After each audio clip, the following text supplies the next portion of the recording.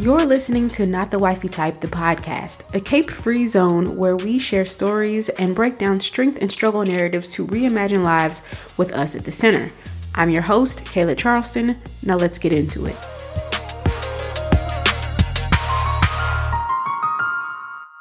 Today's episode is going to be about this idea that good men don't exist, which I realize sounds wildly inflammatory if you are invested in this idea of good men out there somewhere. But hear me out. Let me explain what I mean by that. And this is a topic I have written about previously, but I figured I would turn it into a podcast episode. And I want to be clear that I'm not just talking about good men in the context of relationships, romantic partnerships, but good men in general. So I'll get into my story a little bit later in the episode, but I want to start out by posing the question, what is a good man, or what makes a good man? Is it a guy who helps elderly people cross the street? Or a guy who volunteers at his local animal shelter? Is it a guy who fights crime in his downtime? What makes a good man? I've heard good men described in a lot of different ways, and there doesn't seem to be a consensus, which is fine. There doesn't need to be a consensus or one definition of what makes a quote unquote good man, because we're all individuals and we're all entitled to our own thoughts, opinions, beliefs, so on and so forth. However, what I have noticed about a good number of the people who subscribe to this idea of good men is that men tend to hold men to pretty low standards of what good actually means. So you see this a lot when fathers get praise for publicly doing everyday things with their children that, you know, if it was a mother doing it, she would not be receiving the same amount of praise. So like, a mom taking her kids to the playground is just a mom doing what a mom does. But a dad taking his kids to the playground is, oh my God, it's so cute. Oh, he's so present. Oh, you know, it's so admirable that you spend time with your kids in this way. It becomes a much bigger deal, right? And even though it's something that nobody would bat an eyelash at if it was the mother doing it. You also see this when you see a guy who self-identifies as a good man because he has a stable job and a place to stay and a car of his own, and bonus if he has no kids. If we're being honest, a lot of men get points simply for showing up. So much so that it overshadows whether or not they are useful or competent or add value in some kind of way, but they get points just for being there. So if we take the examples of fathers again, we put so much emphasis on how bad female-headed households are, how important it is to have a father in the home, and how broken you are if you don't have a father in the home. But what we need to talk more about is, how can the ones who are present be the best father they can be to their children? So I'm thinking in this specific example about T.I. and the fact that his daughter's sexuality is open season for people across the internet to talk about, because her father made it publicly known that he has her hymen checked to make sure that she's still a virgin. But yay, she has a father in the home that provided for her. Yay. So like, that's what I mean when I say we give men credit for doing the bare minimum. If we're using the example of the guy who says he's a good man because he has a job and a car, no kids. I know for a fact there are women out there who would get into a relationship with this man based on him being a good man for having a job, a car, and no kids. And some of them might even use their relationship status to lord over other women and say, oh, at least I got a man and a good man. But sis, what else is he doing for you? Because if it's giving you the blues and running up your blood pressure, you're literally happy over a man just showing up as a functional, independent adult. On top of men getting points for just showing up, another thing that's happening is men getting to be qualified or characterized as good because they're not necessarily bad. They don't do those things that those other bad men do, like deadbeat dads. Well, he's not a deadbeat, so therefore he must be a good father. Or the man who has the job and the car and no kids. Well, he's not fucking for a place to stay. He has his own stuff, so he's a good catch. He's a good man. And when you get to be characterized or qualified as a good man relative to men who have less or do less than you, it's really reinforcing this false dichotomy or this false binary. Binaries or dichotomies are composed of or involving two parts or things. And usually these parts are defined as mutually exclusive. They are completely unlike one another and they don't have any overlap. So good versus evil, man versus woman, object versus subject, nature versus nurture, civilized versus quote unquote savage. These are examples of binaries or dichotomies. And binary thinking and dichotomies are a very Western way of seeing the world. This idea that you can fit something neatly in an either or situation or category, it just doesn't represent the reality of how things are. So what happens, how this applies to good men is there's a tendency to call men good because they're not necessarily bad. So you're not that guy over there that's doing that outrageous act or committing some crime or being violent or doing whatever. You're not that guy. You're not the deadbeat guy. You're not the guy who's couch surfing and eating his girlfriend's kids' fruit snacks. You're not that guy. So you must be a good guy. Because remember, these categories are mutually exclusive and there's no overlap. So you're automatically a good man. Or you do something that is perceived as positive. And so because these categories are mutually exclusive, well, if you do something good, then you automatically are not that other guy over there, or you're not capable of doing things that are considered negative or bad. And really what these binaries and these dichotomies do is obscure the potential for men to exist as not simply one or the other, but as both. As men who are capable of good things and as men who are capable of very, very ugly things. And so often what happens is if you're a man who does enough good in the eyes of other people, then those people will willingly overlook the bad that you do. And I think that this is complicated a lot by race because of how Black men are treated in Black communities. So particularly cisgender heterosexual Black men.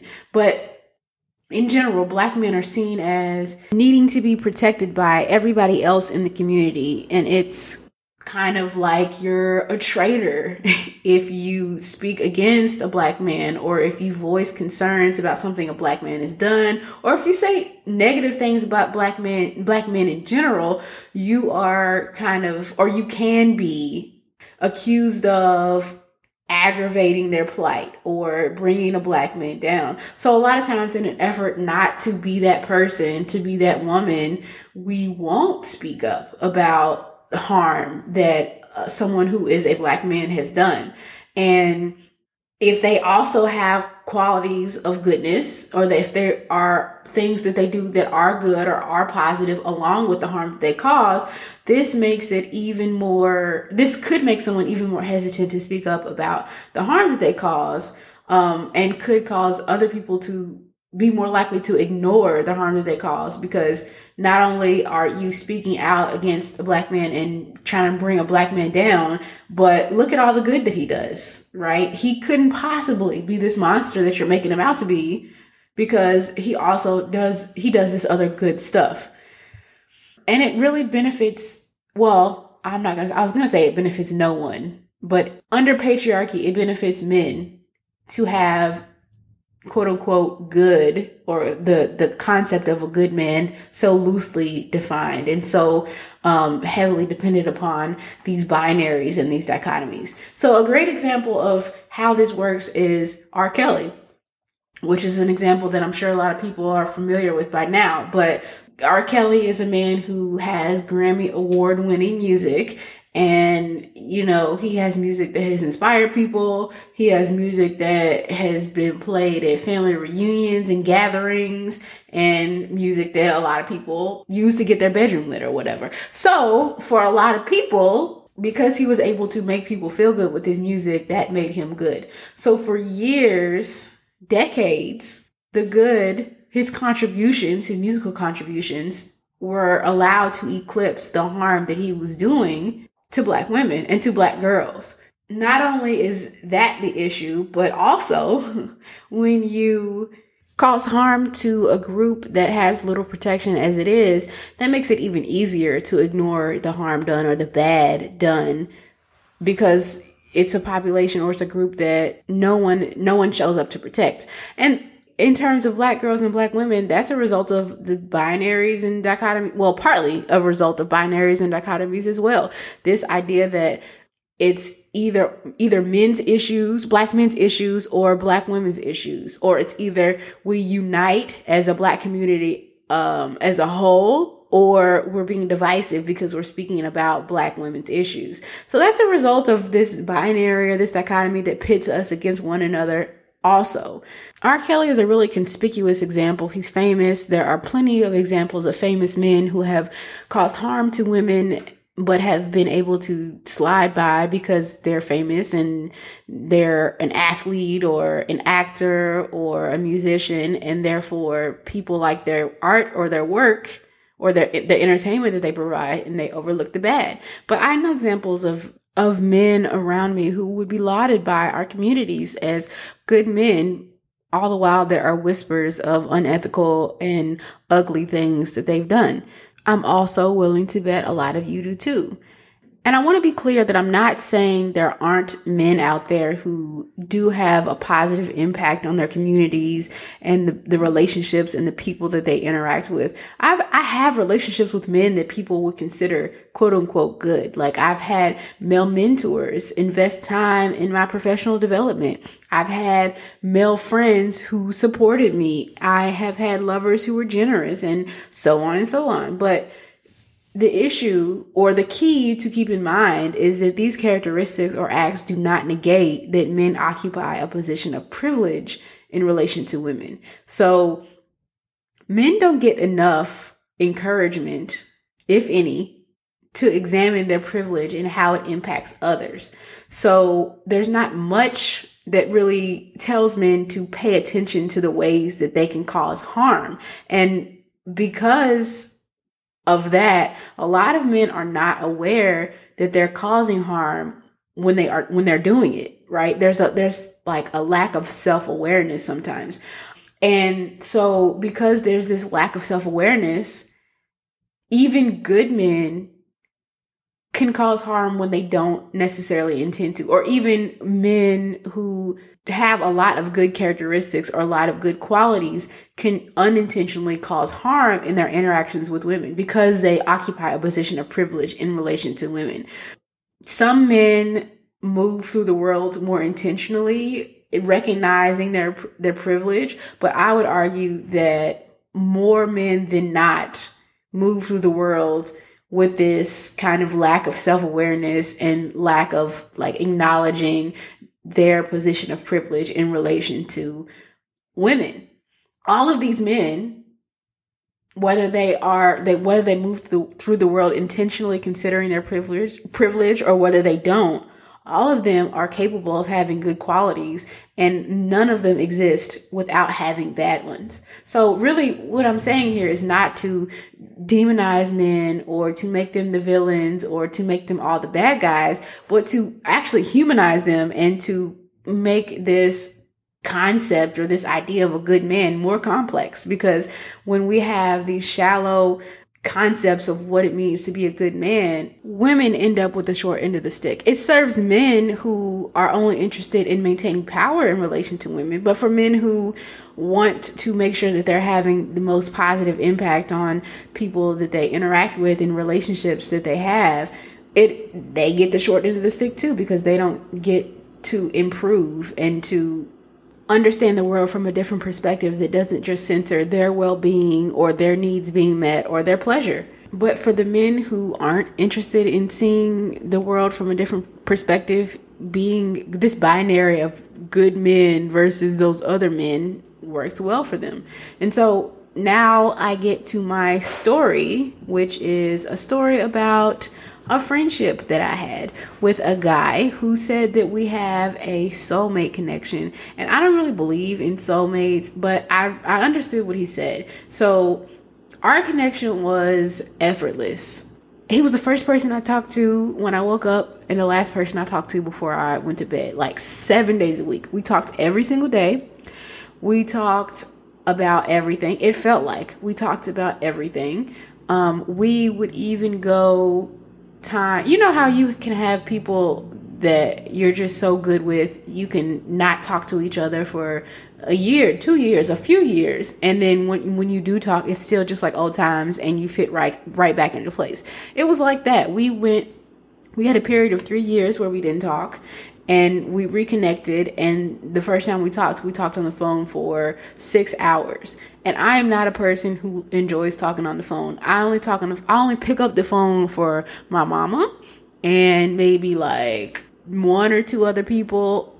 I only talk on the phone. We talked for 6 hours the first time we reconnected after 3 years. So this was a person who I felt very close with at a certain point, who I felt like knew me, listened to me enough to actually know me, and that I felt comfortable with most of the time.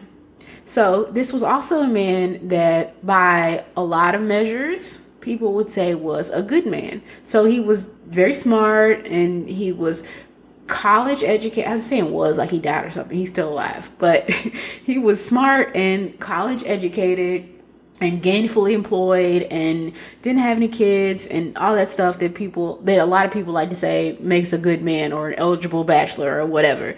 One of the most important things that I liked about him and our relationship or our friendship or our connection or whatever is that he respected boundaries better than any man that I had met before. That was huge to me because I just have met a lot of men who aren't necessarily as good with boundaries and making sure everything's in the clear. So I appreciated that about him. And in the course of our basically decade-long friendship, there were never any major transgressions between us, which is part of why, in my mind, he was a good man. Back when I was invested in this idea of good men existing, the being college educated and smart and able to talk about anything and respecting boundaries, all of that was what led me to categorize him as a good man. And remember, this idea of good men is a binary or dichotomy. So when there were ways that were subtle, or things that were subtle that would nag at me that he would do, I would kind of push them to the side. I would kind of ignore them or not acknowledge them because, again, I'm thinking, oh, he does all these things that are good. And because good and is mutually exclusive with those other guys who do bad things, who do unethical things, who do harmful things, well, that can't be that big of a deal. So I was inside my own head. I was making excuses for him. But still, these things would happen.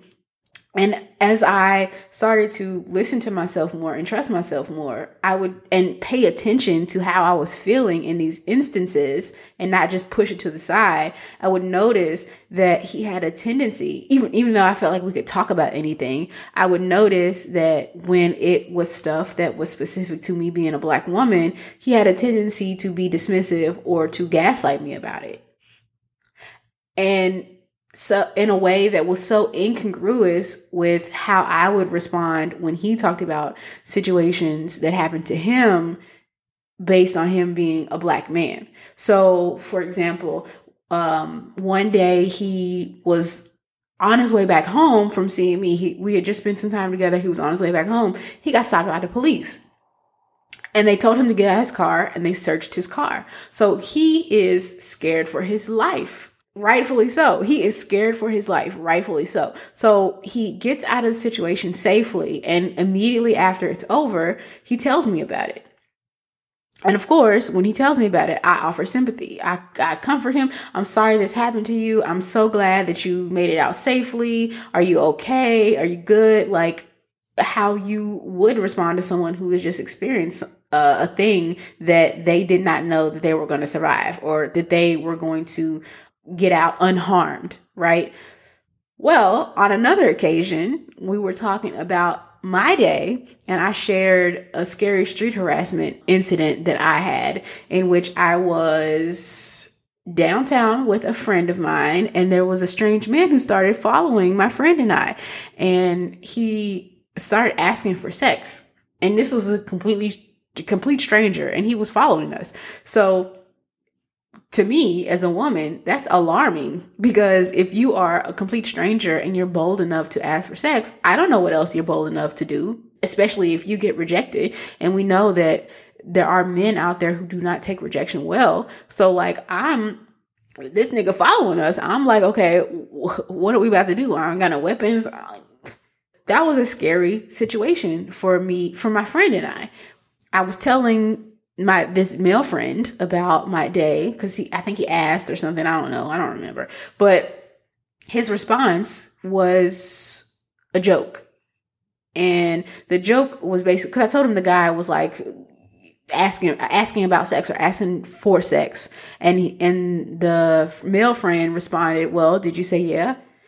And I felt like that didn't match the tone that I was coming with. Like, that was a scary situation for me. It was unpleasant. I felt gross. It was just not a good experience. So for you to respond with a joke that is kind of not really acknowledging that this felt like something serious for me.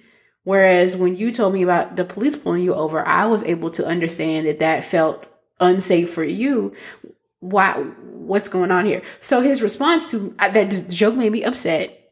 I got upset at the joke, and I was like, that's not funny. Like, why would you joke like that? His response to me being upset was to tell me that I needed to stop getting upset for no reason. Right? So there is gaslighting, and there is being dismissive. There's first of all, being dismissive of my experiences of street harassment.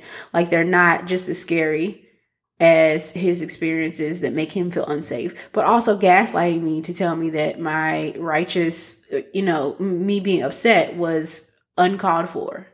Again, in my mind at the time, and I think in his mind, he was a good guy. So he wasn't the guy. I told him about an incident of street harassment. In his mind, he doesn't street harass. He doesn't call women bitches. He doesn't call women out their names. He doesn't follow women. So because he wasn't that guy, that made him the good guy. And it didn't matter that in that moment, in the context of our conversation, he was doing things that were harmful, right? Being dismissive and gaslighting me. All that mattered in his mind is, well, I'm not that guy. So this joke that I told that minimizes your experiences, that's not that bad. Because I don't street harass. And I don't ask random women for sex. I don't follow women. So because I don't do things that are as objectionable as that guy, well, I'm still the good guy, and you're getting upset for no reason. Why are you treating me like this? I'm the good guy here. That's how I analyze the situation. And I feel like that demonstrates exactly the issue with this good man, good guy, good emphasis that we put on categorizing people and categorizing men. And again, like I said, it's a lack of self-awareness, because a lot of men are not encouraged to take a look at how their actions or their words can be harmful to women and to women around them that they interact with. They don't always know when something that they say or do is harmful. But also, they're given the latitude to deny that something was harmful based on this binary of, well, I'm not like those other guys who are really bad, or who are violent towards women, or who do XYZ to women. So your critiques or your claims about what I did in this context can't really be valid, because I'm not that guy. I'm the good guy. This situation boils down in part to the belief that benevolence is all it takes for a man to be a good man. So benevolence, the quality of being well-meaning or lacking ill intention or lacking some kind of outrageous or horrific act in general or toward other people. And sometimes even if you do something horrific to other people, you can still be qualified as a good man. But in general, a lack of doing things that would be frowned upon from enough people to earn you disapproval, social disapproval. That's all it takes in too many circumstances, in too many instances for a man to be qualified as a good man. So my guy friend, he never was physically abusive to me. I don't have evidence of him being physically abusive or sexually abusive or verbally abusive to any other woman. However, in that particular incident, in that particular context, in that situation or that conversation, he definitely reinforced rape culture. He definitely contributed to a society that trivializes women's experiences of assault and harassment. He definitely normalized violence against women in a way that society doesn't believe women when they come forward, or doesn't take their claims seriously, or treats it as a joke, or treats it as trivial. He contributed to that. So no, he didn't physically harm me or anything like that, but he contributed to an environment and a society that makes women feel unsafe having to navigate it, and consider their safety around men. He contributed to that. So that's what I mean when I say this idea of being good, quote unquote, is problematic, because it's such a blanket term that we just assign it to men for doing the bare minimum or doing nothing but being not those guys over there who are objectionable and who are gross and who do things that we as a society have decided have a negative impact. So that's why I say that, quote unquote, good men don't exist. It takes more than just benevolence or being well-meaning to be a good man, or it should take more than that. So if I were to say what being a good man should entail, which I still don't believe in the concept, but if I were to define it, I would say that it involves, not necessarily limited to, but involves a self-awareness around your position, the position of privilege that you occupy in relation to other people who exist in the world, and an intentionality to cause less harm to those people. That to me those to me are markers of a good man, much more so than a lot of the things that we take for granted as making someone good now. So I think that the lack of that type of framing when we talk about good men is what allows men to settle very nicely into these arbitrary definitions of what it means to be good, and allow them to skip out on the continuous work of harm reduction in their communities and in their relationships. And let me tell you the sense of freedom I gained once I divested from this idea of good men existing out there somewhere. I used to carry around a lot of guilt, and it was because as heterosexual women, for a lot of us, the ultimate goal is supposed to be to find a good man, to earn his attention and affection so that you can keep him, so that he'll claim you and commit to you forever through marriage. And that's supposed to be it. Like, that's supposed to be the thing. So when I would have men in my life who would fit whatever characteristics of being a good man, whether that's being financially independent and own car, own house, or whether that was men who were kind to me or generous or supportive, if they had feelings for me and I didn't reciprocate those feelings, or I didn't feel the same for them, I would feel bad. Like, why don't I like them? What's wrong with me? I would actually feel like something was wrong with me. What's wrong with me that I have this good man who's showing interest in me and I'm not interested in him back? I am supposed to like him. That's how I felt. And that's no way to live, because I don't owe my attention or my affection to anybody. Even if he does do nice things for me, even if he is supportive or generous, if it's not what I want, it's not what I want. And women get blamed for being single. And it's funny, blame is a funny word, like they've done something wrong by being single. But women get blamed for being single because they have all these good men around them that they choose not to be with. Like it's owed to these good men. So once I stopped believing in this concept of good men, I was much more able to live my life on my own terms and not be thinking about, okay, is this favorable in the eyes of a quote unquote good man? If I want a good man, what should I be doing? How should I be behaving? it took so much pressure off to remove men from a pedestal of goodness and to keep in mind that they all occupy a position of privilege in relation to me. So that's going to show up in our relationship in some way. So I shouldn't even sweat trying to find a good man or worrying about keeping a good man, because he's not going to be without fault. None of us are without fault. This is not just for men. None of us are without fault. But it got so much easier for me not to internalize negativity about my worth in regards to being able to get a good man or keep a good man. Once I was realistic about men's position of power and privilege in relation to me and the lifetime of work that men have to do to make sure they're not using their power and privilege to cause harm. There are many men who have not committed to doing that work, and other men who have committed to doing it, but only when it's convenient for them. So understanding that was a game changer and changed how I viewed the necessity. First of all, how I viewed good men, but the necessity of having a quote unquote good man.